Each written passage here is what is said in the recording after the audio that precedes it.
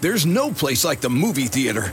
The smell of fresh popcorn welcomes you to a full-body experience, while candies and sodas compete for your attention. Pick me! Hoping to join you in the best seats you've reserved on Fandango. It's where movie lovers buy tickets, pick seats, and double up on rewards points, all online. All that's left is to walk in, snack up, and sit back. Visit Fandango.com or download the app today for your ticket to the movies. For the world's greatest athletes, this is the showdown we've been waiting for. There is nothing like competing on the world's biggest stage. It's a world record again! Gold for the United States! Unbelievable! And when that stage is Paris, anything can happen. I have never seen anything like this! How about that? An Olympics unlike any other. What a performance! The Paris Olympics. Friday, July 26th on NBC and Peacock. How did you feel at practice today? And do you kind of change the size of like what you're wearing on your finger? How much of a process is that? Yeah, look, I felt okay throwing the ball today. Again, it was kind of one of those things Sunday where I felt like I was able to do what I needed to do, and I think that will be, again, a work in progress throughout this week to see what my effectiveness is. As far as what I do as far as the splint and tape and all that, we've tried a handful of different things already. We'll continue to try other things and figure out what works best. I think Taysom Hill and Drew Brees spent way too much time together. Is he starting to look like him or what? God, he sounds like him. I know. He has the same demeanor. Right. He looks like Same him. skin Now he's tone, kind of I like know. he's we love Drew. He's the after Drew, not the before. He's the after about 3 months in the gym. He's a bigger Drew. Yeah, he's but, a bigger but Drew, he, right. he talks like him, sounds like him, moves like him while he's talking, everything. Yeah. No doubt about it. Oh, you know, we see that. You know, when you're kind of the guy that's behind the guy, you start to copy and do little things, and all of a sudden you watch film of practice, and you're going, damn, I'm gonna look like him, because you go, wait, his mechanics are great. Let me copy him, what he's doing. So yeah, I'm sure that there's an aspect of that's very real. But yeah, it'd be interesting to see. You know, that's why it's better to back up Drew Brees than to back up Patrick Mahomes or Aaron Rodgers. No doubt about it, because you want to mimic the things that you can do, Right. not the things that only they and no one else on the planet can do. No doubt about it. You're right. We talked about with Jordan Love, right? Because we were like, wait, with Jordan Love in the Kansas City game, he made a few throws where he tried to look like or throw it like Aaron Rodgers, and I would just go, no, just be textbook quarterback mechanical guy right now. You're not ready to be Aaron Rodgers, no doubt. Hey, but the Taysom Hill thing, it's going to be interesting to see how he deals with this finger. It certainly sounds like it's a little more critical than maybe Joe Burrow in Cincinnati or anything like that. So, again, we saw it affected him throwing the football there after it happened last week, like greatly.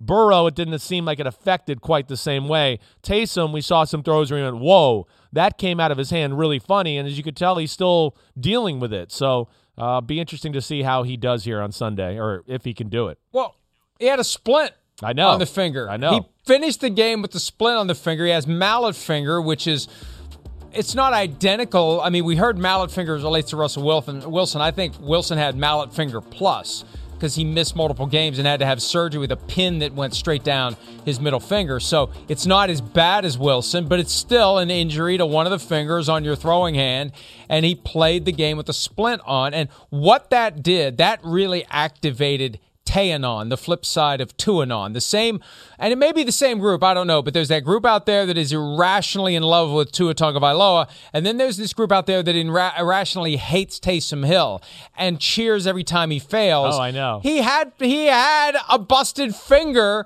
when he threw 3 of his interceptions. And he didn't have Alvin Kamara. He doesn't have a receiver that anyone's ever heard of, all due respect to the guys that are on the roster. And he still ran for over 100 yards. But, he sucks because he had 4 interceptions. I got a lot of stuff on that on social media, no doubt about it. Oh, me too. Yeah, because I said things, too, last week, like Taysom Hill is every bit as accurate as Tua. And, of course, that got you used got both against, ends. Yeah. You got it from Tuanon and from Teanon. So that was very funny. And then, there's some idiots on there who don't know if they watch the game. I wanted to be like, wait, are you stupid? Or are you just dumb? Or are you mean? Which one is it? The guy hurt his finger halfway through the first quarter. And again, where I'd argue, and then see, this is where I'm going to sound like a Tua hater. Listen, the whole world can throw the ball 5 yards over the middle. You don't need to draft a quarterback at number 5 in the draft to throw the ball 5 or 6 yards over the middle. Or like Logan Ryan said, run to the left and throw the ball 1 yard into the flat. I mean, it's a real thing. So, I mean, you put Taysom Hill in that situation, yeah. But they asked Taysom Hill to throw the ball 50 yards down the field, 40 yards down the field, 30 yards down the field, things they don't even ask Tua. So idiots on Twitter, shut up. You're an idiot. Get off Twitter and learn something else. Watch something else. You're an idiot. Thank you. Plenty of the idiots out there were having fun with my tweet from a couple of years ago after the Vikings beat the Saints in the playoffs, and Taysom Hill was clearly the best player on the field that day, and anybody who watched that game knows it. And I know Paul Allen, our good friend who does play-by-play for the Vikings, I talked to him after. He's like, I can't believe they didn't use this guy more. We don't win this game if they use this guy a little bit more. He was unstoppable. And that was when it was on the cusp of what are they going to do? Are they going to make him the guy? Is Drew coming back? And I don't know what's happened since then. He hasn't developed to meet the potential that we saw that day. But that day, the day that I tweeted that, in the aftermath of tweeting that, he was the best player on the field in a playoff game, and he had a combination of throwing the ball and running the ball that we just don't see. And it hasn't matched it since then. But, yeah, 3 interceptions with a busted finger. I mean, give the guy a break, and he doesn't have any help around him. We'll see what happens this week if he can play against the Jets. Joe Burrow, pinky finger, did not practice Wednesday, expects to play on Sunday against the 49ers, rematch of Super Bowls 16 and 23. Dislocated pinky against the Chargers. We've heard nothing to suggest he won't play. He says he'll play. Coach says he'll play, but he didn't practice on Wednesday. So that tells you there's something going on there if you can't go out and throw the ball around a little bit. Yeah, and maybe just trying to get a little stronger, a little more rest, let those ligaments tighten up just a little bit. Took a good shot on the finger. Now, where it's different to me than Taysom Hill, one, we explained, the grip. See how that pinky finger's underneath the laces. I don't necessarily think with his grip that the pinky finger is a deal breaker as far as controlling the football. And where it's different than Taysom Hill, too, is the fact of, Joe Burrow made some unbelievable throws from that point on. So, yeah, it's probably going to be painful and a pain in the butt, like I talked about the other day, especially when you release the ball and let your hand go limp. That's when it really hurts those dislocated fingers. But, man, between Joe Burrow and Justin Herbert, where there's some high-quality throws in that football game, Burrow played phenomenal. He really did. So we'll see. But I expect him to be still dangerous against the 49ers on Sunday. All right, 5 weeks to go. Playoff picture has been up and down and all over the place. We're going to try to make sense of it with a game of what's more likely when PFT Live continues right after this.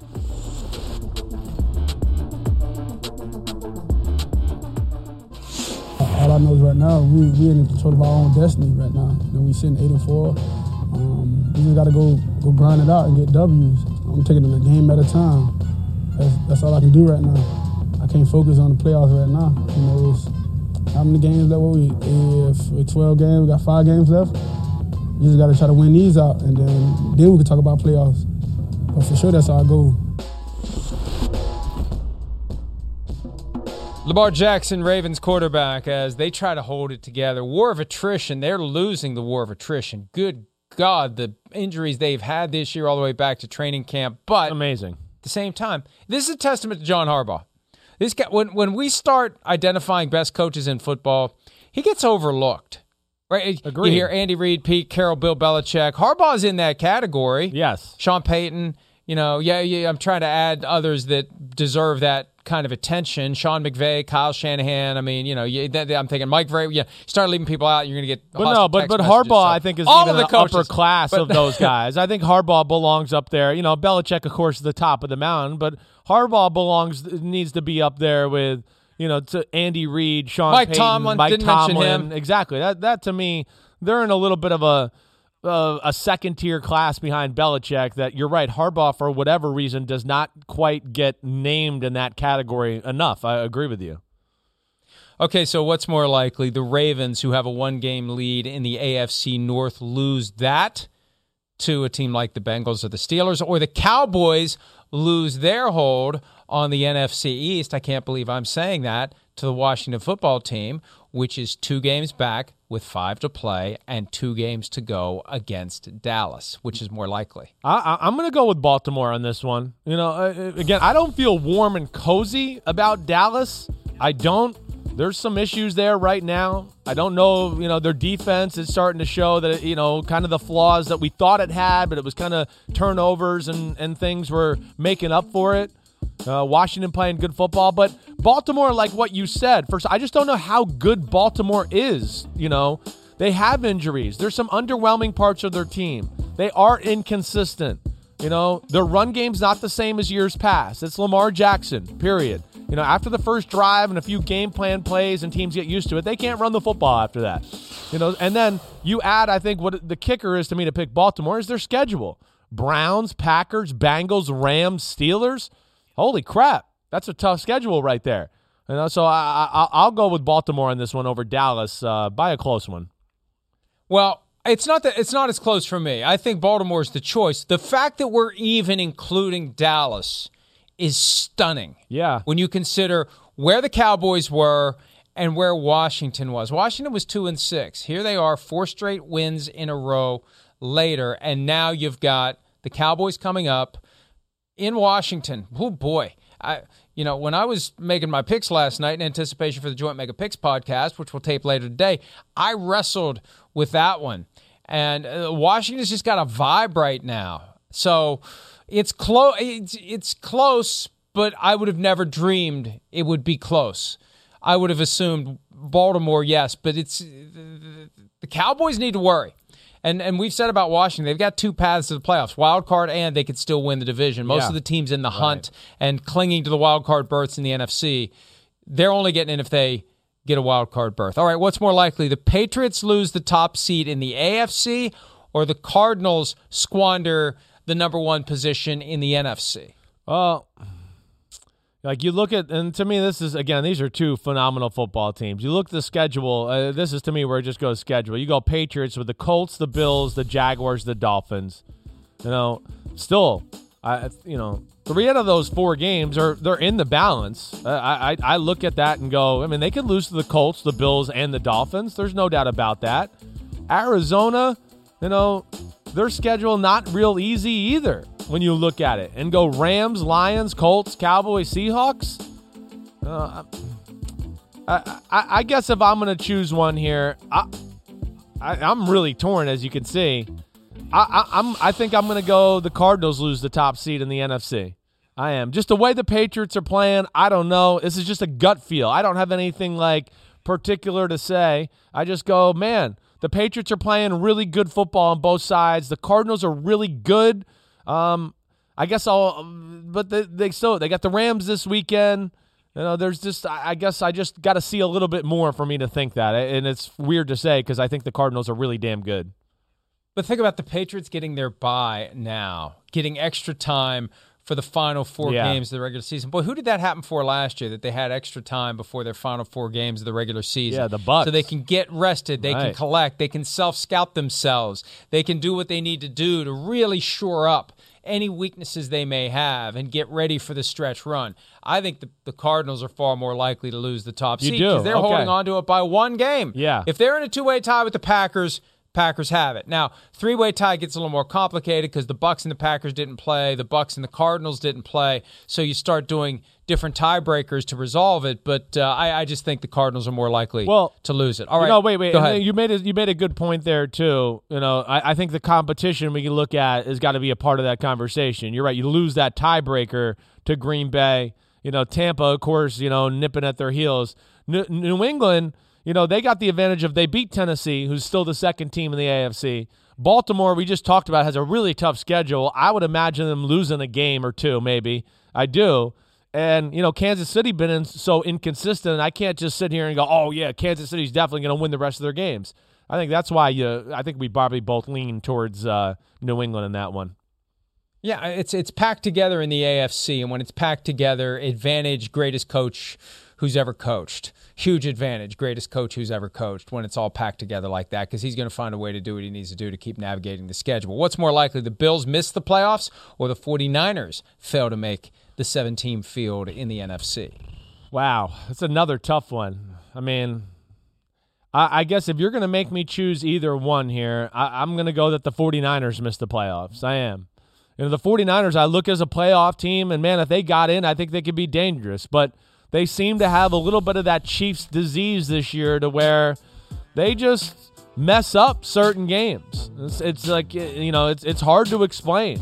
But some of the mistakes made last week during that game, and then, of course, their schedule with the Bengals, the Titans still on there, the Rams still on there.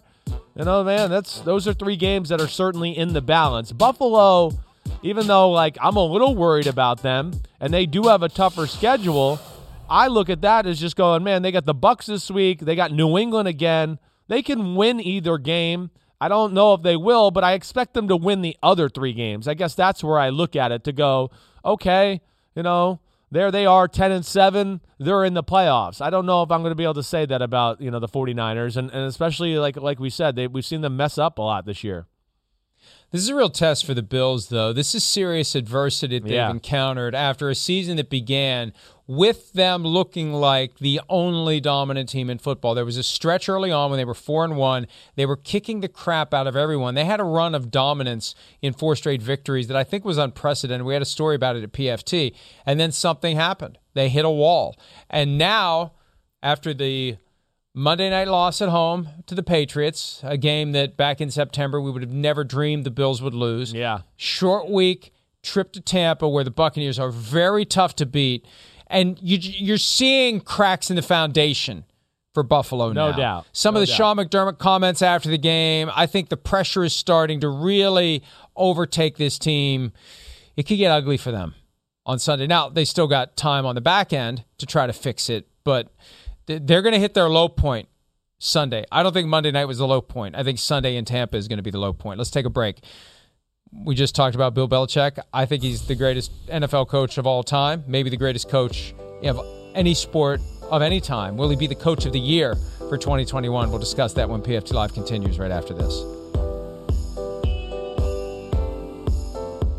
Around any corner, within every battle, and with the dawn of each new day, the threat of the unexpected, the unpredictable, and the unrelenting lies in wait.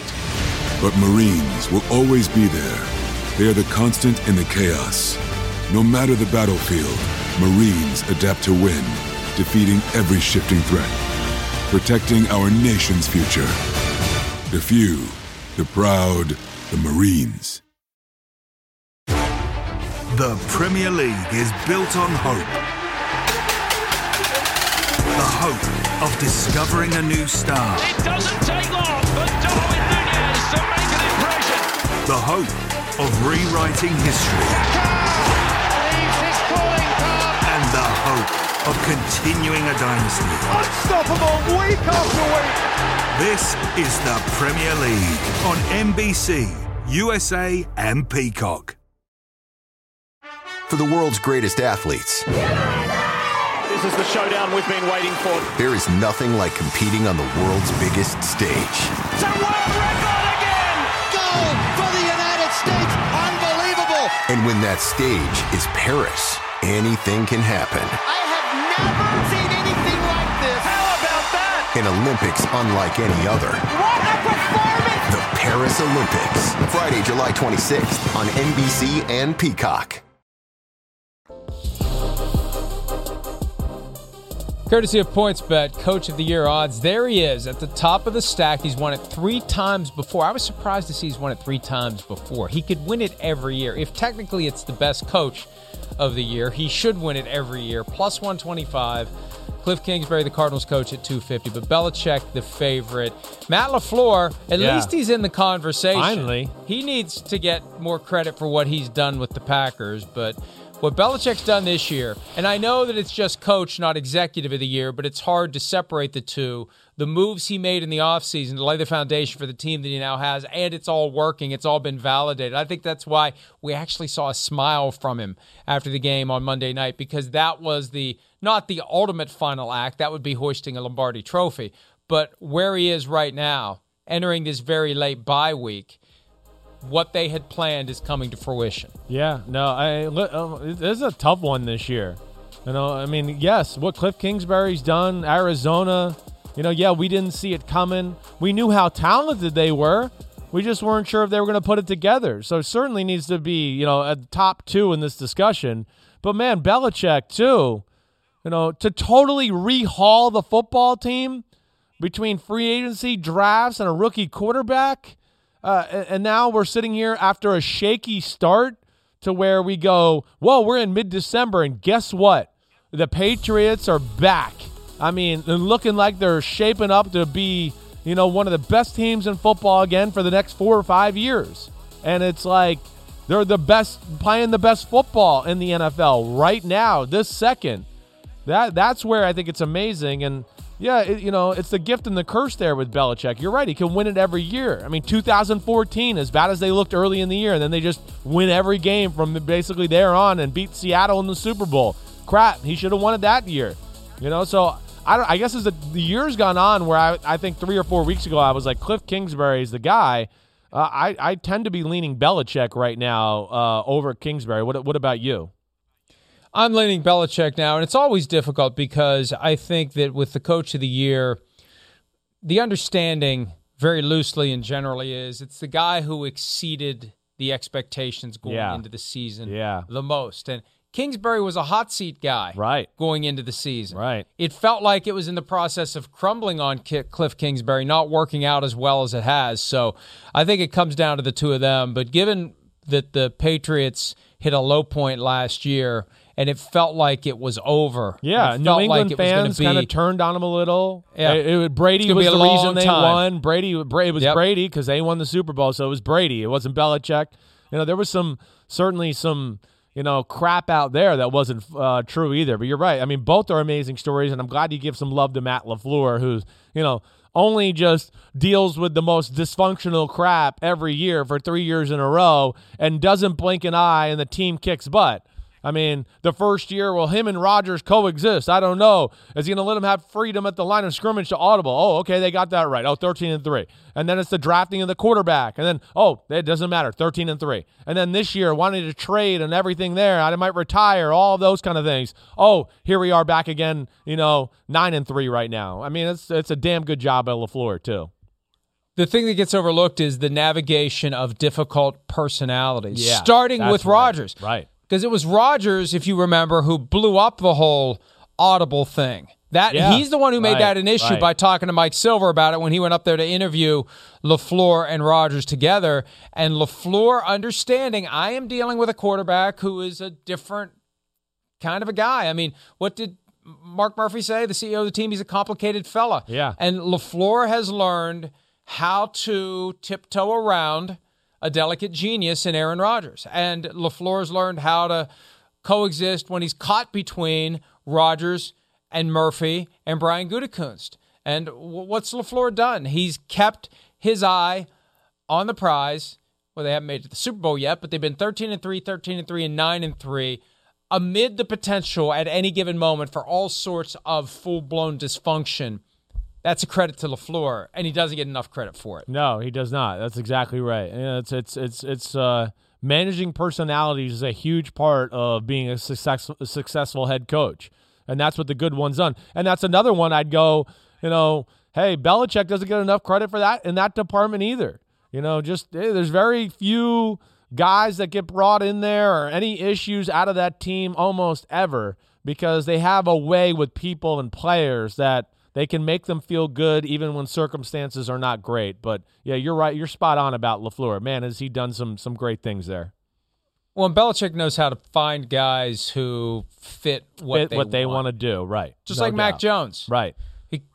He does exactly what Bill Belichick wants, when Belichick wants it, how Belichick wants it. No questions asked, no bristling, no problems. It helps to have the 8 rings. Well, you have a little extra credibility in the locker room when you have the 8 rings. No doubt about it. But even to say that, like he can bring in guys like Randy Moss and Aqib Talib, where people are like, oh gosh, these guys got a lot of personality. They can, and there's never an issue. Darrelle Revis, there's never an issue. You're right. The rings certainly help.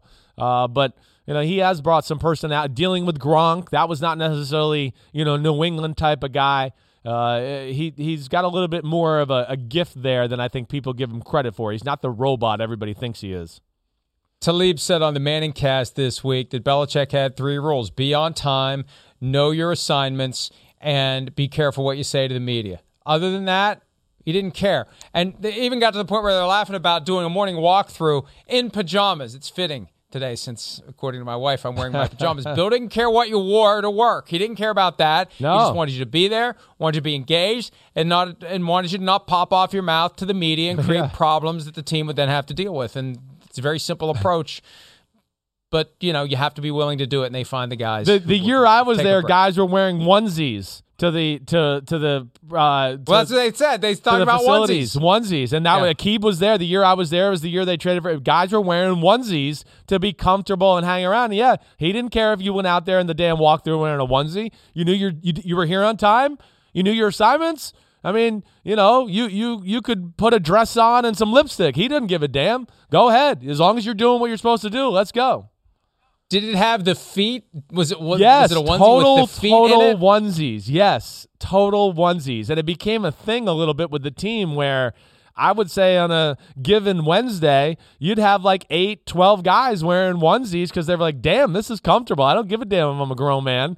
And they went with it. Did it have the 2 buttons and the flap on the back too? Some of it did. Some of them did. Wear. Yeah, some of them had like a flap on the back. Yes, they did. They did. It was crazy. Let's take a break. Matchup draft for Week 14 when PFT Live continues right after this.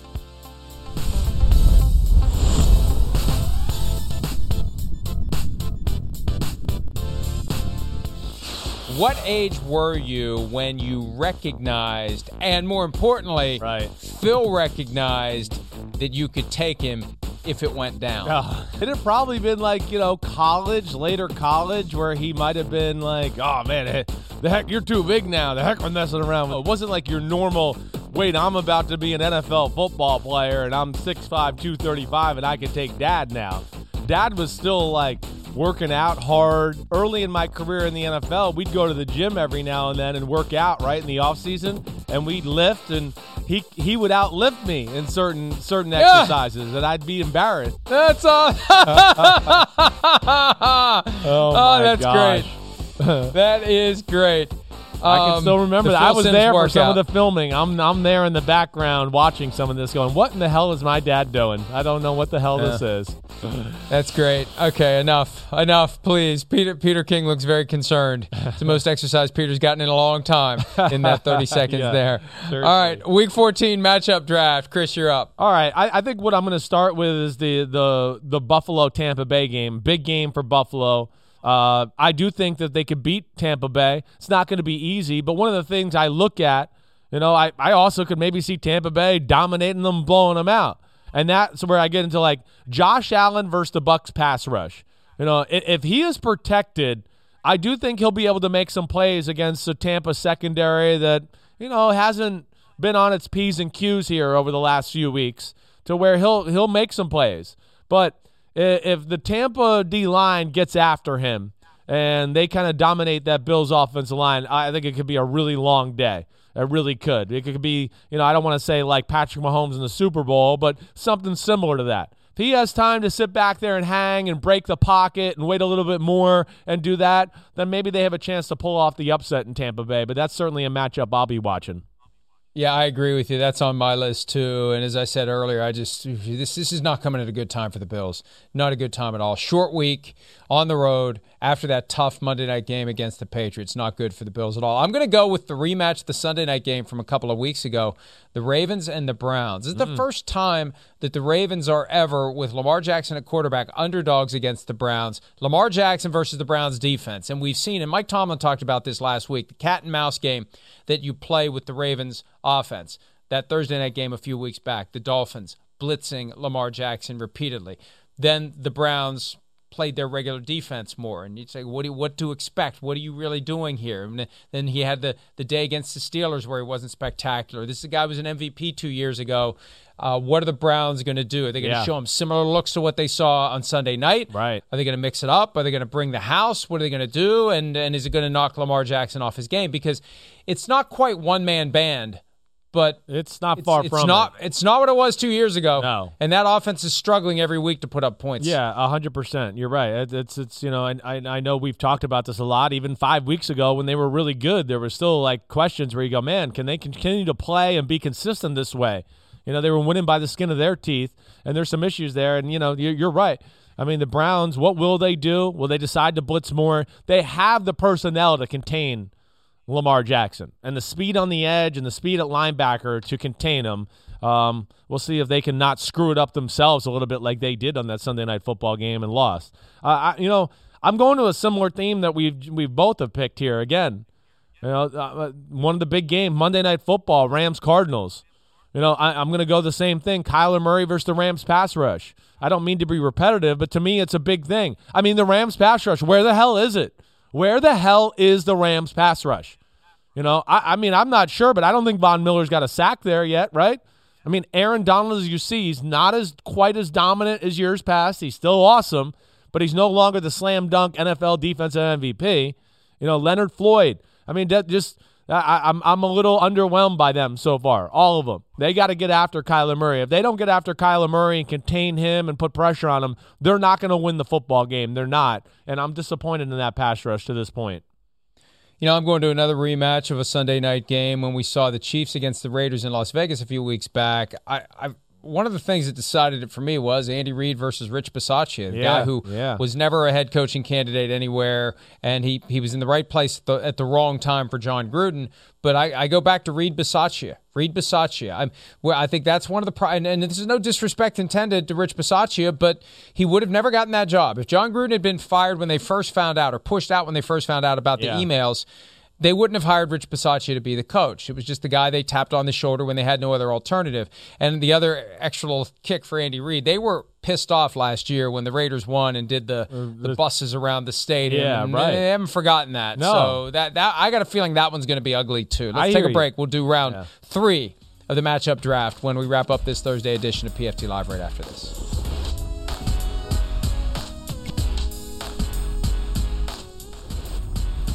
All right, let's wrap up the matchup draft for Week 14. Chris, what do you got, round 3? I'm going to go Bengals D-line versus 49ers O-line, 49ers rushing game. 49ers got the 7th-ranked rushing offense in football. Bengals got the 4th-ranked rushing defense in football. You know, to me, that's going to go a long way to win the football. You know, as you saw last week, you know, the 49ers, if they can't dominate in the run game, you know, it just, then we got to rely on Jimmy G. He makes 2 bad mistakes. I mean, if the Bengals can somewhat handle the 49ers run game, and I don't know if we're going to see Deebo Samuel this week, I think that's going to be go a long way to them winning this football game at home, and I believe they're underdogs to the 49ers at home. I'll give the Sunday night game a little love. The Bears quarterback Justin Fields, who's returning from the rib injury against the Green Bay defense. Let's see what he can do. Yeah. I'm fascinated to see, hey, if the Bears are going to have a chance to reverse the ownership of Aaron Rodgers of the Chicago franchise, Justin Fields is going to be the guy who kind of starts that trend. Because this is going to be, for a while now, presumably, Justin Fields is the guy against the Packers. Let's see what he can do in his first shot. All right, a little Throwback Thursday on the way out the door. Although I really don't want to do this. Here we go. Dun, Super dun, Bowl dun, 9. dun. We have it? All right. Super Bowl 9, Tulane Stadium, baby. January 1975. Go Steelers. You know, I really shouldn't have called for this. Ah, damn, your team can't even hand the ball off. Jeez. It was scoreless at that time. There's the safety. Franco Harris was unstoppable that day. It was a Super Bowl rushing record for a single game. I think it was like 132 yards. Right. The only touchdown for the Vikings that day was on a blocked Bobby Walden punt. Damn. They missed the extra pointer. It would have been 16-7. There's Terry Bradshaw Purple rolling people right. Eaters got steel Rocky curtain. Blyer's in the end zone. He cuts it inside to Larry Brown, I think that was. Tight end. God, that was a long day. 16-6. Anytime there's a game now, all these years later, that finishes 16-6, I get a little pissed off. Yeah. Even today. 16-6. Yeah, you remember those Tonight's score, 16-6. See you. I hope, well, hope it's a good night. See ya.